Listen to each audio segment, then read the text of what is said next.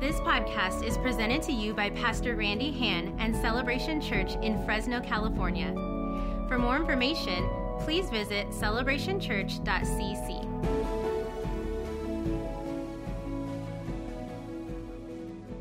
Hello. How are you, Fresno? I have never been to Fresno before, so I'm so appreciative of this. And actually, I have to be honest, this afternoon when I was talking with your pastors here, when I came in from the airport, was asked how I ended up accepting this invite. And I said, well, I've been making room in my life for new relationships. And then I got back to my hotel room. I remember that wasn't actually how it came about. I was in a meeting and somebody came through and said, Celebration want to know if you will fit in a Wednesday. Well, I have good friends that pastor a church, Celebration, in Jacksonville, Florida. And I was heading to Florida around the time that Wednesday request came in. And so I said, I'm sure we can make it work. I'm sure it'll be fine. And so I said yes initially to that invite, thinking I was going to Stovall Weems Church, who I know well, in Jacksonville. So when he says it was a miracle that I ended up here, it actually was a miracle that I ended up here. And then, I don't know if you know the full story, but I was supposed to be here way sooner than this evening, and I didn't show up on our first date. And I never don't show up on a first date, but something happened at my son's school in England. You start high school at age 11, and they had a new head teacher that had joined the school, and they changed the calendar, and they made his finishing of primary and the beginning of high school, the big ceremony, the Wednesday I was supposed to be here. And my mom's heart was like, I have to get on a plane and I have to go home. I'm so sorry. I have never done this before. So I even had an out after I'd realized I wasn't going to Florida to not come to Fresno because my son could have been my excuse. So that was the second miracle that I said, I will definitely come back to Fresno. And then God tested it again with a stupid baseball game. Who cares about baseball? So I do think God has you here by design, by purpose. I do. And I'm just leaving you on your feet just for a couple of seconds longer because you don't know me, I don't know you, but really all you need to know about me is that I love this book. It is life-changing. I preached my first message at age 21. I'm now 44 years of age, and I have been in love with this book pretty much all my life. It has given me wisdom when I had none. It has brought healing when I've been in a place where I felt disappointed and hurt and offended. It's been strength to my soul when I've not found strength in anybody else's words. It has been promises for my future. It's been correction in my wrongdoing. It has been a lifeline to me. And I'm keeping you on your feet because I think we take it for granted. You know, there's parts of the world where if they open this book tonight, they'd be in fear for their lives. And we get to come every week, every Sunday, and we get to hear messages from this word. And I know that what's in this book changes lives. I know because I have seen it firsthand. I know that what we're about to do in the next 30 minutes can transform your marriage. It can change your mindset. It can bring a revelation. It can make you stand up taller. It can make your brokenness become whole. I know that the power in this book is not faulty, but I also know, because I've been preaching a long time, I also know that when I preach and when others preach and when the word is opened, some people leave different. And others leave exactly the way they came. So if there's nothing wrong with this, then the problem is on our end. And what happens is we become familiar. And we take it for granted. And we don't listen with desperation. We listen because we're being polite. We don't hunger and thirst for the word like our life depended on it, though it does. We don't get passionate anymore about the scripture being opened. We get laid back and blasé and apathetic about it. And so we have to understand that every time this is opened, seed's about to leave and be flung into the air. And you must choose whether you want your soil to take that seed home. You must choose whether you want that soil to receive it. So we're just taking a moment on our feet to just stop a moment so you can fix your soil. I don't know what is going on in your soil, whether it's weary or distracted or concerned, or whether there's things there that are choking the space, whether it's just tired or worn out, I don't know. But you right now can fix that. You can say, God, I want to hear tonight. I don't care about a game. I care that my marriage is not right. I don't care about scoreboards. I care that I'm offended and I'm still not right. God, I care that my neighbor's going to hell and I haven't even told them about you. God, I'm making room in my soil tonight. So, Father, we stand in your presence. We're so grateful for this living, breathing word of God. And God, I pray there would be a fresh awakening of hunger in your church for your word. Lord, I pray that we would lean in once again like our very life depended upon it. God, I pray we would not get so passionate about sports and get so apathetic about the word. I pray we would reprioritize our life and we would lean in and not listen to popular opinion with more hunger than we do your words and your commandments and your promises. And God, I pray that as seed is flung out tonight, that soil would be open and receptive to be challenged and corrected and changed and transformed. And I pray that not one seed will fall to the ground, that every single life will open up and receive what it is you have for them. So God, I pray I would get out of the way so that you can have your way. In Jesus' name, amen and amen. You may take your seats. I'm going to ask you a question at the beginning of my time with you, and I'm going to ask you the same question at the end of my time with you. And it's a question that God asked me about maybe 7 months ago.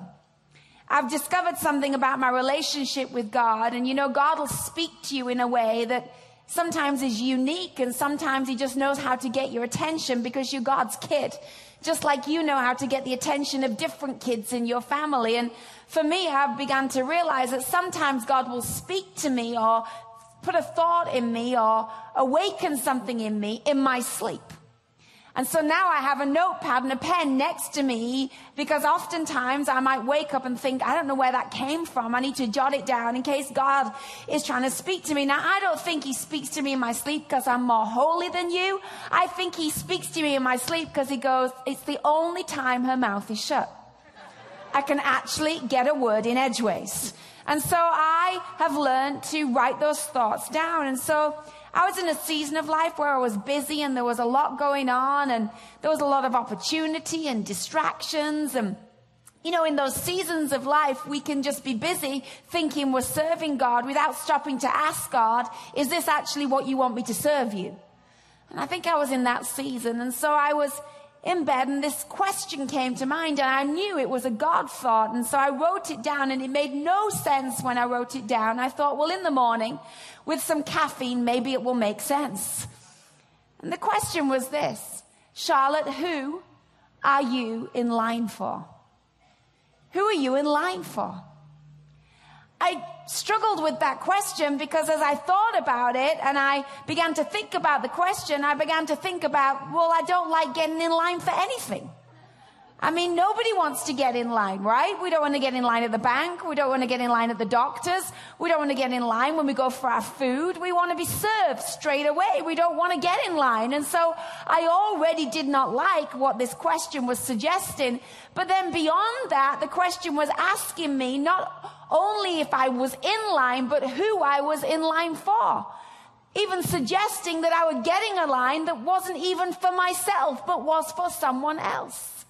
And I began to think about all the lines that I stand in, and my mind went very quickly to a place where I have spent a lot of time in lines. A place that is not too far away from here. A place where I have paid a lot of money to stand in lines all day long. A place that is run by a big mouse. Disney. I thought about all the times I've been to Disney and I paid to stand in line.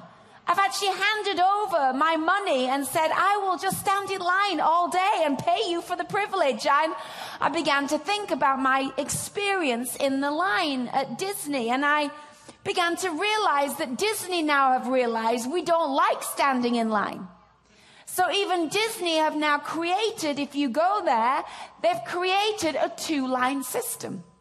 There's the line that you get in with your family and your friends to get on the roller coaster or have the experience that you've chosen. But then off to the left of that line that you get in is another option they have created. And the second option they have created is called the single rider line.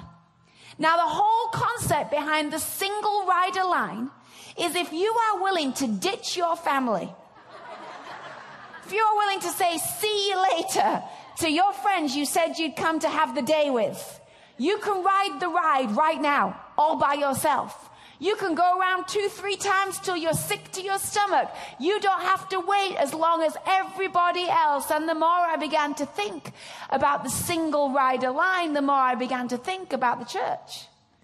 And the more I began to wonder if in the church we too have started to look for a secondary option where we ditch the group because we just want our blessing and our miracle and our needs met and my promotion and my thrill now. And I began to wonder if we've started to cater to single rider ambition and single rider requests. And then I began to think about how the arrival of our children, my children, began to change my whole concept of lines. When my kids arrived on the scene, all of a sudden I found myself standing in lines for hours of my life for things that were of no benefit to me whatsoever. I have stood in line for hours to meet a princess who is not a real princess. I know she doesn't have a kingdom.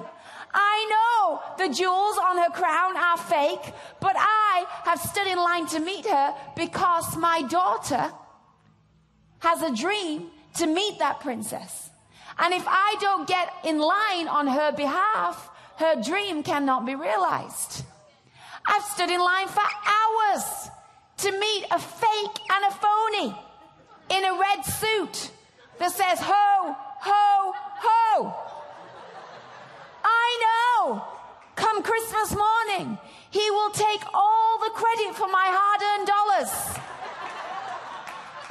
And I know he has never, ever been to the North Pole. But I still have waited in line to meet him because of the children on my left and on my right who have a dream that if I won't get in that line, cannot be realized. And I began to think about the Bible. And all the times in the Gospels, it would say Jesus showed up. And it will always say Jesus came to town, and it will be followed by a sentence that sounds something like this. And they brought to him all those who were sick. And they brought to him all those that were crippled. And they brought to him all those that were isolated and lonely. And they brought to him even the little children. In other words, when Jesus showed up, you did not come on your own. When Jesus was in town, you did not come in your own vehicle all by yourself. When Jesus showed up, you didn't come to church late and leave early. When Jesus showed up, you didn't check your Dodgers score because Jesus was in town. And if Jesus is in town, I need to go find every single person that needs a dream realized in their life and bring them to where he is. And I began to think about the church now. And if the Bible was being written now. And whether it would say the same of us. I wonder if it would say, and Jesus showed up in Fresno. And they brought to him all the neighbors and all the sick and all the lonely and all the broken and all the addicts. They went all around the neighborhoods till not one person was at home. They gathered them all because they knew they couldn't keep it to themselves. Or I wonder if it'd say, and so they came and they filled the car park, one in each car. And they came in to get their miracle, and then they said, thank you very much. And then they went back to tend to business. I wonder if the same desperation, I wonder if the same hunger would be recorded of us. And so it got me thinking about who I was in line for. Because when you know who you're in line for, it changes where you go and what you do. When you realize who you're in line for, even though you're tired, you still get on your knees and you pray. When you realize who you're in line for, it changes the messages you preach. Let me tell you, there are a lot of places I could be, and one of them is at home in my own bed. But when you say yes to getting in line for the church and yes to getting in line for God's kids, it changes what you do and where you go and how you serve. Because you've given up the single rider option. You have said, no, I'm not turning left. I'm going with the group. And so I want to consider over the next few moments some aspects that I believe we should all commit to if we're going to build the house of God in the right way. Aspects that we all need to be aware of, that we are responsible for when it comes to answering this question. And the first is this. I believe that we should all keep starting new lines. Turn to the person next to you and say, start a line. Okay, say it like you mean it. Start a line. The best way I can describe this to you is by telling you one of the things I hate with a passion. I do not like going to the grocery store. I don't like going to the grocery store. I just don't like it. I don't know why. I just don't. And in England, you can order all your groceries online. And they get delivered to your house, and some nice person helps you unpack them, and that works perfectly for me. But there's always the odd occasion, you know, when you open the cupboard and it looks like, you know, everybody is just eating everything. And you go to the bathroom and there's no toilet rolls, as if they just drop out of the sky magically by a toilet roll fairy. And you realize, I'm going to have to go to the store. Now, on that occasion, when I have to go to the store, it's like a memo goes out around the neighborhood. And the memo says, everybody, get in your car and go to the store because Charlotte is on her way there. Yes, because I never show up and it's quiet. I never show up and there's no one in the aisles. Whenever I go to the store, everybody is there. And they're not just there, but they're there with children in full meltdown mode. Aisle 3, there's a domestic over vegetables. Aisle 7, there's a kid having the worst tantrum ever. Aisle 9, there's a spillage of milk. It's just a disaster. And then to make matters worse, I finally get the few things that I came for, and I come round the corner and behold, there is a sea of chaos. As everyone is backed up in the aisles with overflowing carts. And there are way more customers than there are staff. Now, at that point in time, you have two choices. Number one is you can be a good Christian, which I know you all are in Fresno. And what Christians, good Christians do in that moment of frustration is they stand there with their cart and they silently protest.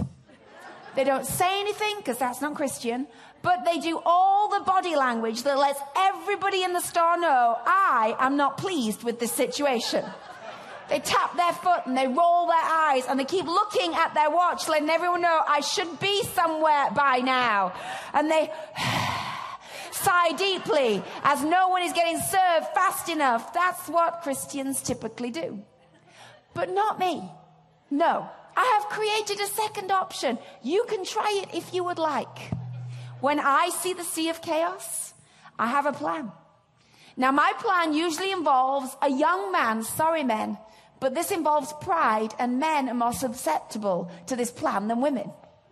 So I look for a young man that has just begun to work at the store. You know, you can tell the ones that have just got the job at the store because their uniform is actually still pressed and they've actually bothered to like buff their shoes. And you know, the ones that have worked there and they're like way past it and their shirt's hanging out and they don't really care. But the ones that like, you know, they're like, I've got a job, you know, they're really excited. So I look for that guy and I find that guy and I go, hello. He says, yes, ma'am. Hello. And I say, I know there's leadership in you. I'll just let it hang for a minute. This store has no idea the greatness inside of you. They're yet to know that you are management material. But today, they are going to get a glimpse of what is inside of you. Now follow me. And because he's slightly scared of the lady in aisle 7, he follows me. And I take him with my cart and I say, behold, I show you a problem. We have all these customers and not enough staff. You are going to go find someone with higher powers than yourself. You're going to find someone with the power of the register. And you're going to bring them to me. And me and you are going to start a new line. Now, because pride is involved, and he doesn't want to let the crazy lady down, he goes, not 5 minutes have passed, and he comes back with someone with higher powers. And that person gets their key for the register. And I take my cart, and I go past all the other customers, and I go into the brand new line, and I can see the other customers looking at me like, you are a hero. And I'm like, you're welcome, follow me. Because when you open a new line, more people can be served. When you start a new line, more needs are met. Hello. Here's the church. I need to get more car park people in this church. It's taken me ages to get in and out today. It took me ages to get my kids registered in kids' church. They should get some more volunteers in that department. You know what? No one greeted me in church. You know what? No one actually came and prayed for me in church. And we silently tap our foot and we silently roll our eyes. Whereas God's idea is, hello, why don't you start a new line? Why don't you go sign up and serve? Why don't you get on a team? Why don't you go and help in kids' church? Why don't you open a new register so more people can be served? That's the job of the church. It's our job to keep starting new lines. Some of you are bored in church. I have news for you. You might not like it, but church is not boring. God is not boring. The word is not boring. So guess what the common denominator is? You're boring. You're boring. If all you do is come in here and sit on a seat and then go out there and get in your car, yes, church is boring, because church is not a show. It's a building that we're all called to build. And once you get involved, here's the thing. Once you get involved, you don't have time to tap your foot and roll your eyes and complain about the lack of staff, because you're off finding someone to open a new register. You're off helping get the queue go down. You're helping letting the line get smaller because you're putting yourself in the mix and saying, I can help. I can serve, I can pray, I can give, I can come early, I can put chairs out, I can clean up, I can do something. And when you're doing something, you don't have time to say, I'm bored. We're called to start new lines. There's a woman in the Bible that got Jesus to start a new line. He wasn't even intending to serve this customer today. This woman came to Jesus and she was desperate. And we read a story in Matthew. And it says in Matthew 15 that this woman, she needed a miracle and Jesus hadn't come to help her. She wasn't the top of the people to be served that day.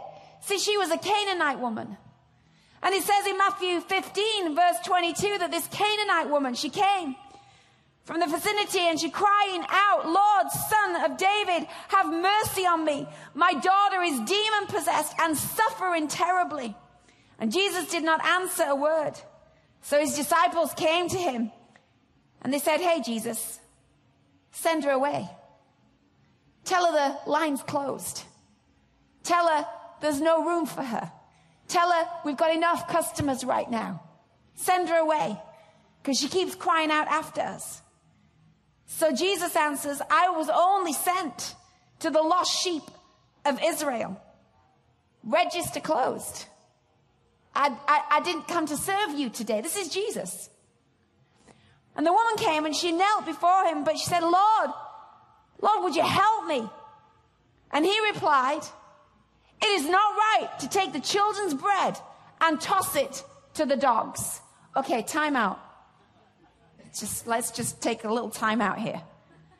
Jesus just called this woman a dog. If you have ever been offended in church, may I suggest to you, get over it. Get over it. Because Jesus just called her a dog. It's like, you can't exactly refer this to the management. He is the management. Okay?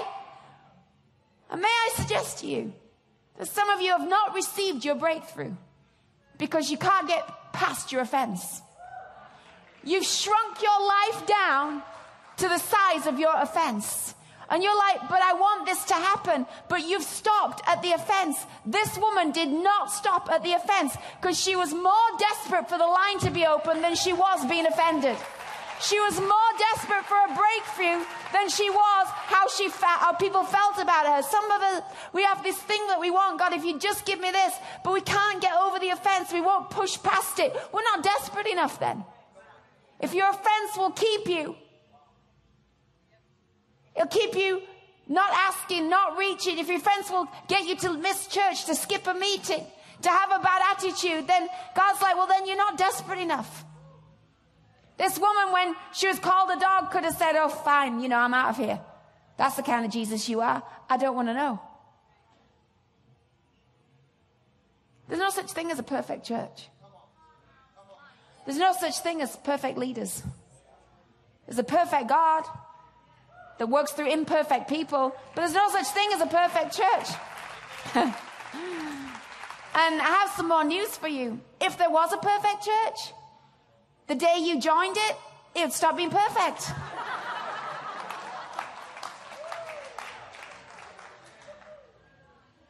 What do you do at that point when you're offended, when they didn't sing your song, or they didn't pray for you in the way you wanted, or they didn't thank you publicly and they thanked someone else, or you got overlooked, or something didn't happen the way you wanted it, or someone said something that you felt was unkind? What do you do at that point? Because that's the point she's at. She's at a point where Jesus has just called her a dog. And this woman, she didn't care. She's like, you can call me what you want. I'm leaving here with a miracle.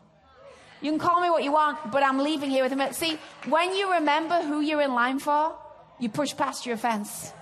When you remember that if you don't get this breakthrough, your kid is going to be stuck in an addiction, you get past your offense. When you remember that if I don't push past my offense, my marriage is going down the toilet, you push past the offense. And this woman, Jesus is like, well, I'm not going to toss this bread to the dogs. And she goes, but Lord, even the dogs eat the crumbs that fall from the master's table. And Jesus went, girl, your faith just got a register opened.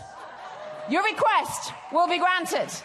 Because Jesus cannot resist it when we are desperate enough to push past what the rest of the world stay at the other side of.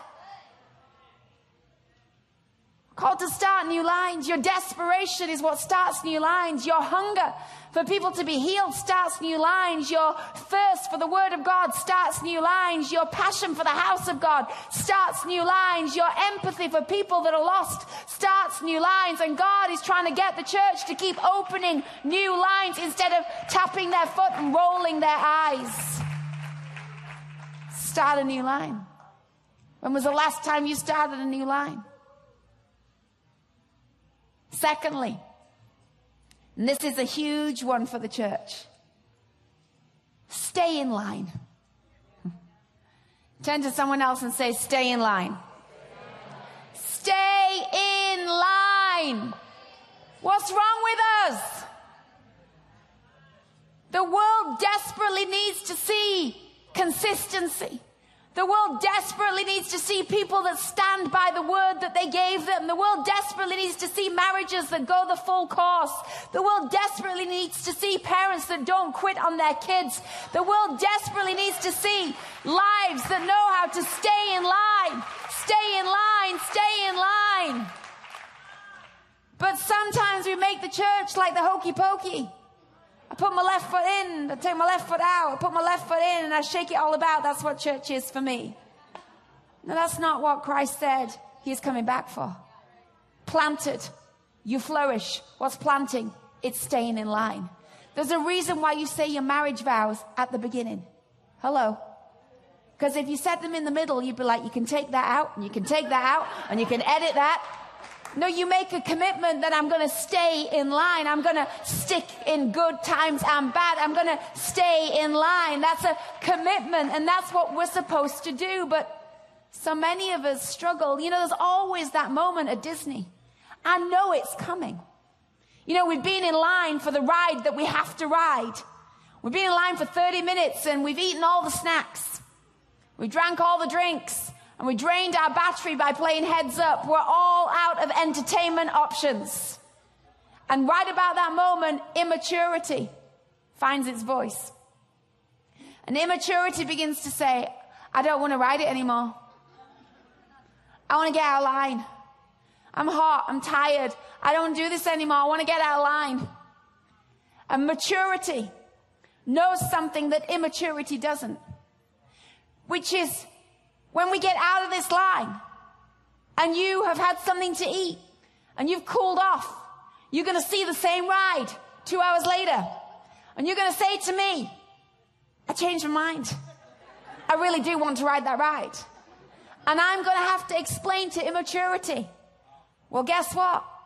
We're going to have to go all the way back to the beginning and start all over again. Because all the time that we invested, we have just now lost because immaturity would not stay in line. Stay in line.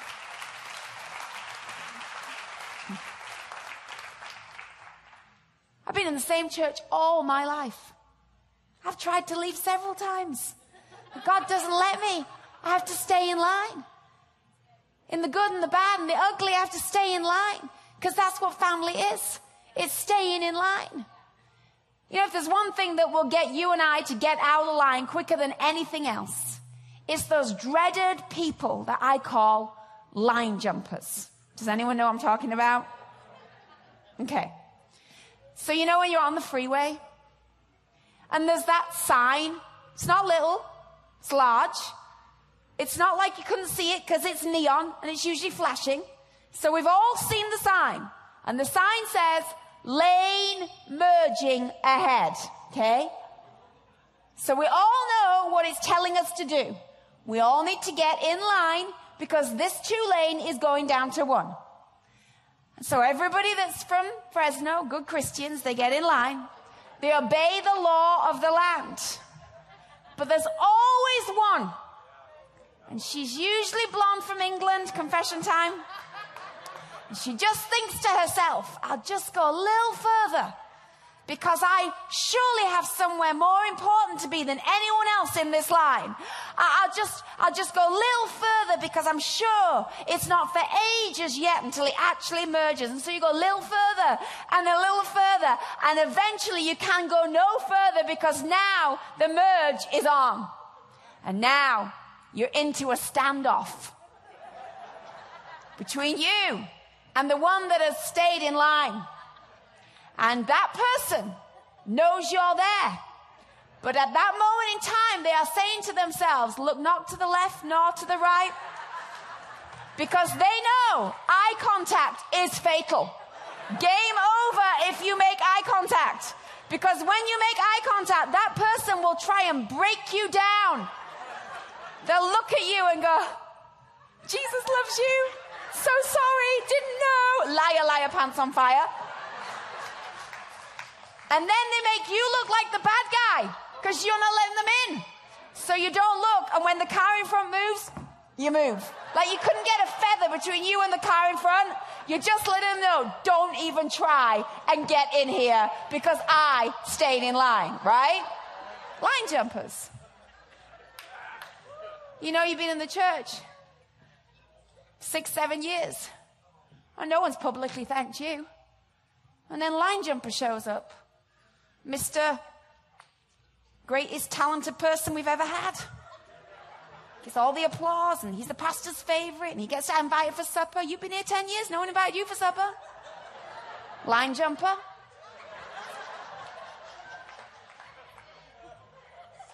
You get a sticker with their name on a chair. What's that about? Line jumper. You never had a sticker on the chair, and you paid for the chairs.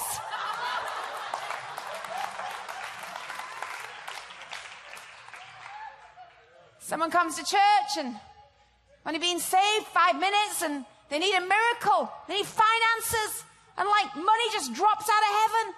And you've been broke for 5 years and God's never dropped nothing out of heaven on you. You're like, line jumper. That was my miracle. It was my turn.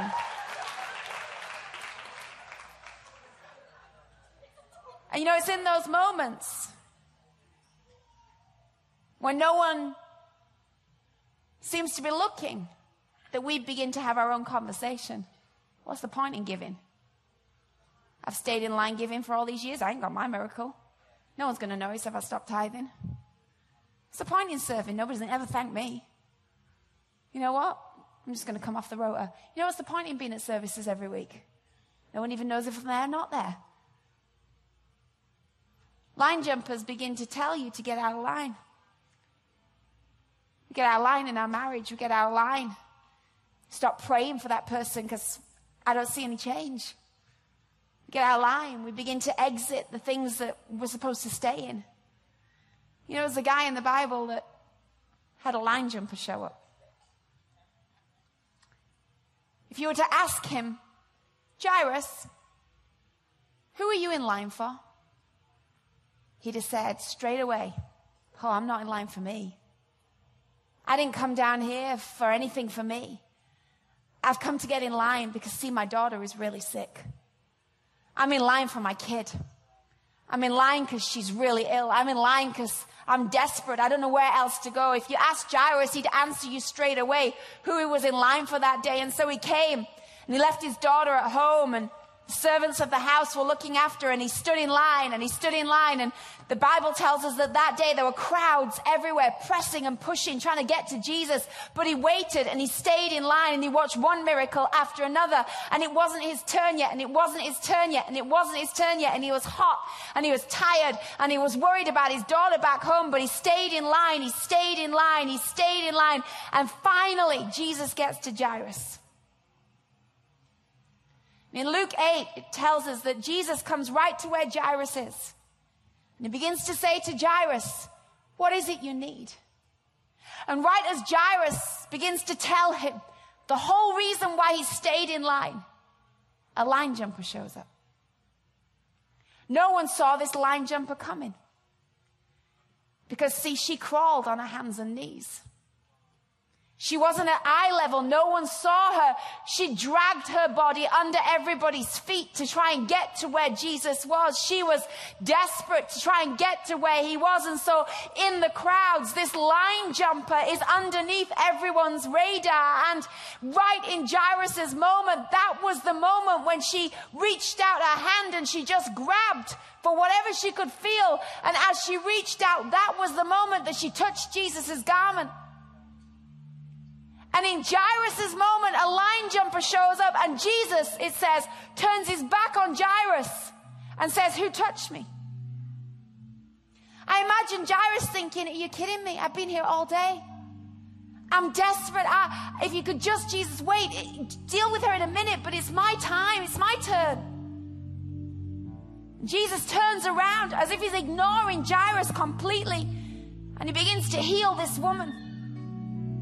And right at that moment, someone comes from Jairus' household and whispers in his ear. Let me tell you something. The enemy knows exactly when to whisper in your ear. He knows exactly when there's the lowest point, when you're thinking about having another drink. The lowest point when you're thinking about picking up the phone to that bad relationship. The lowest point when you're thinking about getting back in the porn addiction. He knows the exact moment when your energy's down, your walls are down, you feel disappointed, and he knows if I can just at that moment whisper something in the ear that's the final straw. So Jairus has someone come and say, hey, in Luke 8 verse 49, Jesus is speaking to this woman. And someone came from the house of Jairus and whispered, your daughter, Jairus, is dead. Listen to this next line. So don't bother the teacher anymore. Jairus, get out of line. There's no point staying in line. It's too late. It's too far gone. Just exit the line. It's less embarrassing. Just come out of the line. And right at that moment, as that news is being whispered in his ear, it says Jesus pivoted back round. And he looked at Jairus and he said, Jairus, don't be afraid. Jairus, just believe. Jairus, she will be healed. Jairus, stay in line. Stay in line. Stay in line. See, here's what we don't understand. So often we miss this. Jairus' perspective and Jesus' perspective are entirely different. You've got to understand, in your moment, do you have enough grace for someone else to have a moment? Or do you feel that if they get the moment, somehow you're going to get overlooked? See, Jairus had come that day and he got in line for his daughter. But Jesus' perspective is no one came and got in line for this woman. Your daughter's at home tucked up in bed with people around her. This woman dragged her own body across the floor because no one would come for her. So Jairus, can you just hold a minute because no one's in line for her? Jairus' perspective, my 12-year-old daughter is sick. Jesus' perspective, Jairus, this woman's been sick for 12 whole years. So could you just wait a moment? Jairus' perspective, you know what? I think I've been ignored. Jesus' perspective, Jairus, you've just been upgraded. Because a minute ago, you needed me to come and heal your daughter. Now, you need me to come and resurrect your daughter. You just got upgraded, not ignored.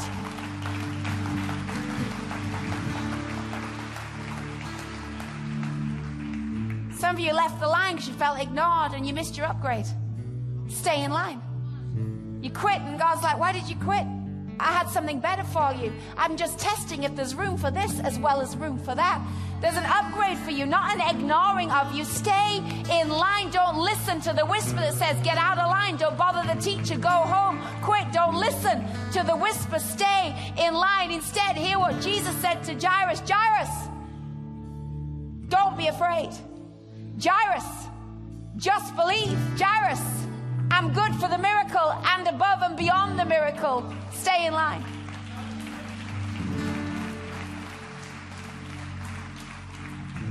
All across the room, I want you to stand to your feet.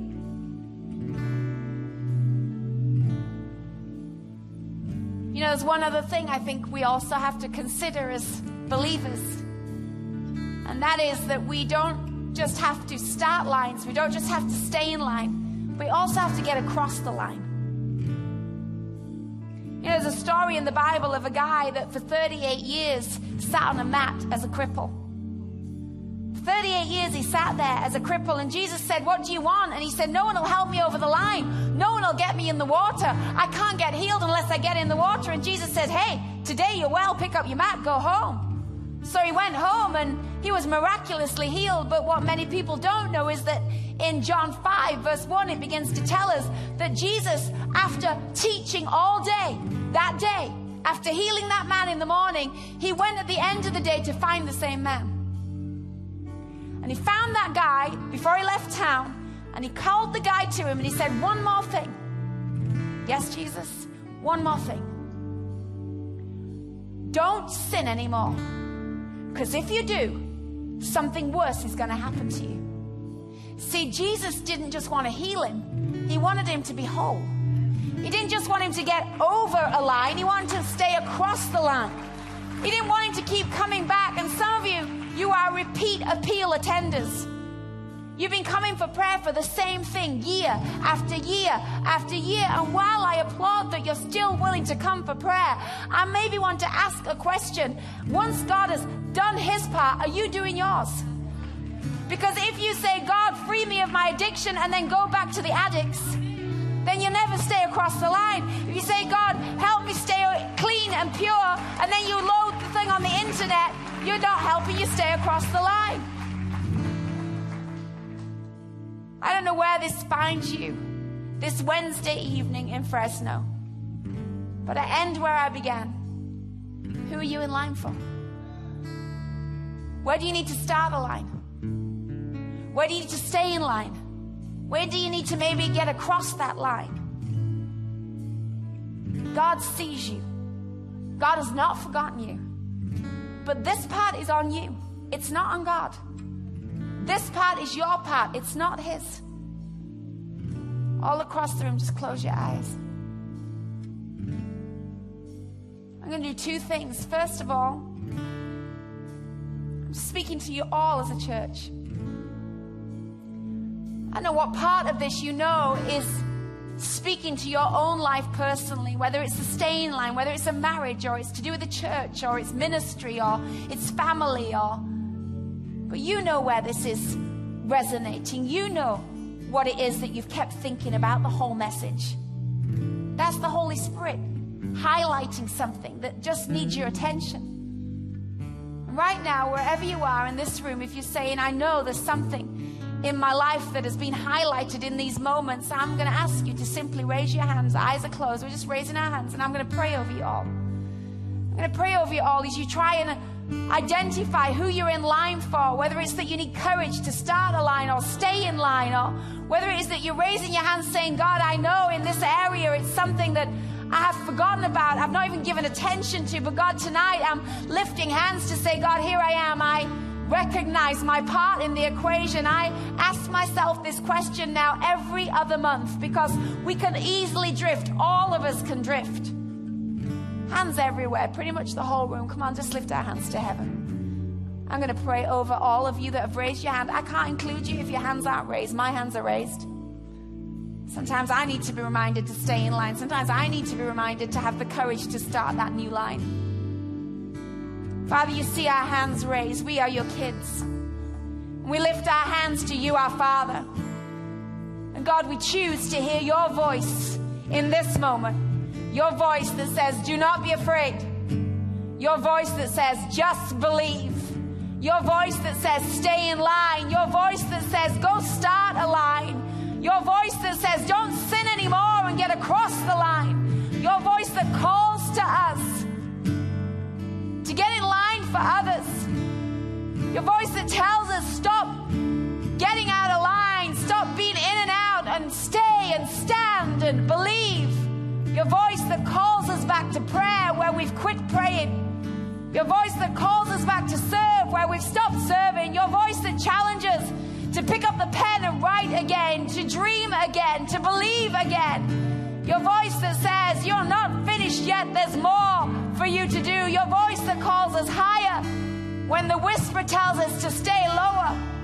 Oh God, I pray our hands would be a surrender and a commitment afresh to keep saying, God, I want to get in line. I want to get in line for those that are broken and hurting. I want to get in line for my family and my kids. I want to get in line for those that don't know you. I want to get in line for my marriage, for my husband, for my wife. I want to get in line for that ministry you entrusted me with. Oh God, whatever it is that these hands represent, just right now, I pray you would seal something in every heart, in every family, in every marriage. Strength to the weary, healing to the broken, restoration to those that are ready to quit, fresh dreams to those that have stopped dreaming, new passion to those that have become apathetic, excitement to those that have settled for average and dull. Oh God, revive in your church, like the early church, a seeking and a hunger and a thirst for more of you, more of you, more of you. Just keep your eyes closed and stay in that attitude of prayer. Just lower your hands, and while your eyes are closed and hands are lowered, I'm just going to ask one more thing. You know, if there's ever a picture of all these three things in one, it's a picture of the cross. Jesus came to start a line called salvation. And when he hung on a cross in agony, he could have got off the cross at any time. But he stayed on the line. He stayed on the cross because your sins and your brokenness and your waywardness needed him to stay on that line. And he went to hell itself to cross the line once and for all to secure you an eternity that was not hell-bound but heaven-sent. The cross is a picture of all these things, and I don't know where you stand with God tonight, but I have come all this way for you to have this moment. If you need God tonight as your Savior, if you need sins forgiven, if you need to come home because you have been one that got out of line and ran away, I'm just opening this moment to say, come home, get your life right, get something sorted that needs sorting once and for all. Receive Jesus if you need to receive it. So right now, the church are praying, and right now, as eyes are closed, the church are praying. If that's you, just stick your hand up high. So that's me tonight, over here and over here and over here. Come on, there's nothing to be ashamed about. Your hand's saying, I want to get my life right. I need forgiveness for these areas. I've drifted. I need God for the first time. There's hands everywhere. So many hands, so many hands. So awesome. So awesome. I wasn't going to do this and time's gone, but you know what? I don't really care. I came all this way for this moment. So here's what I'm going to do. I'm going to ask the team to come forward in a minute and sing this song. And as they come forward, we're just going to sing just the chorus of this song. And when we do, that's going to be an opportunity for you that have just raised your hand, or you that didn't dare raise your hand, to do something bold. You're going to walk it out. You know, there's something about sometimes putting a hand up and slipping out of a meeting that's like we escaped the embarrassment. There's no embarrassment here. This is like the woman that crawled for her blessing. This is like the woman that said, I don't care what you call me or who looks at me. Funny, I'm staying here for my breakthrough. It's a desperation moment. I'm not leaving the same as I came in. So if you are saying in any way, I don't want to leave the same way I came in. I need Jesus. I need a breakthrough. Even if in that moment you were like, I don't know if it's me or not. Well, if you're thinking, I don't know if it's me or not, it's you. Just get it right, get it sorted. Let's have a passion to leave different tonight. So as we sing this song, and if you're nervous, just turn to someone and say, you just became my walking partner. And they will walk you down the front, because you don't have to come alone. And then we're going to pray a prayer before we release you. But let's do this. Let's walk out this decision. Let's get this action going to cross this line. Come on, just begin to come as I began to sing. This podcast is presented to you by Pastor Randy Han and Celebration Church in Fresno, California. For more information, please visit celebrationchurch.cc.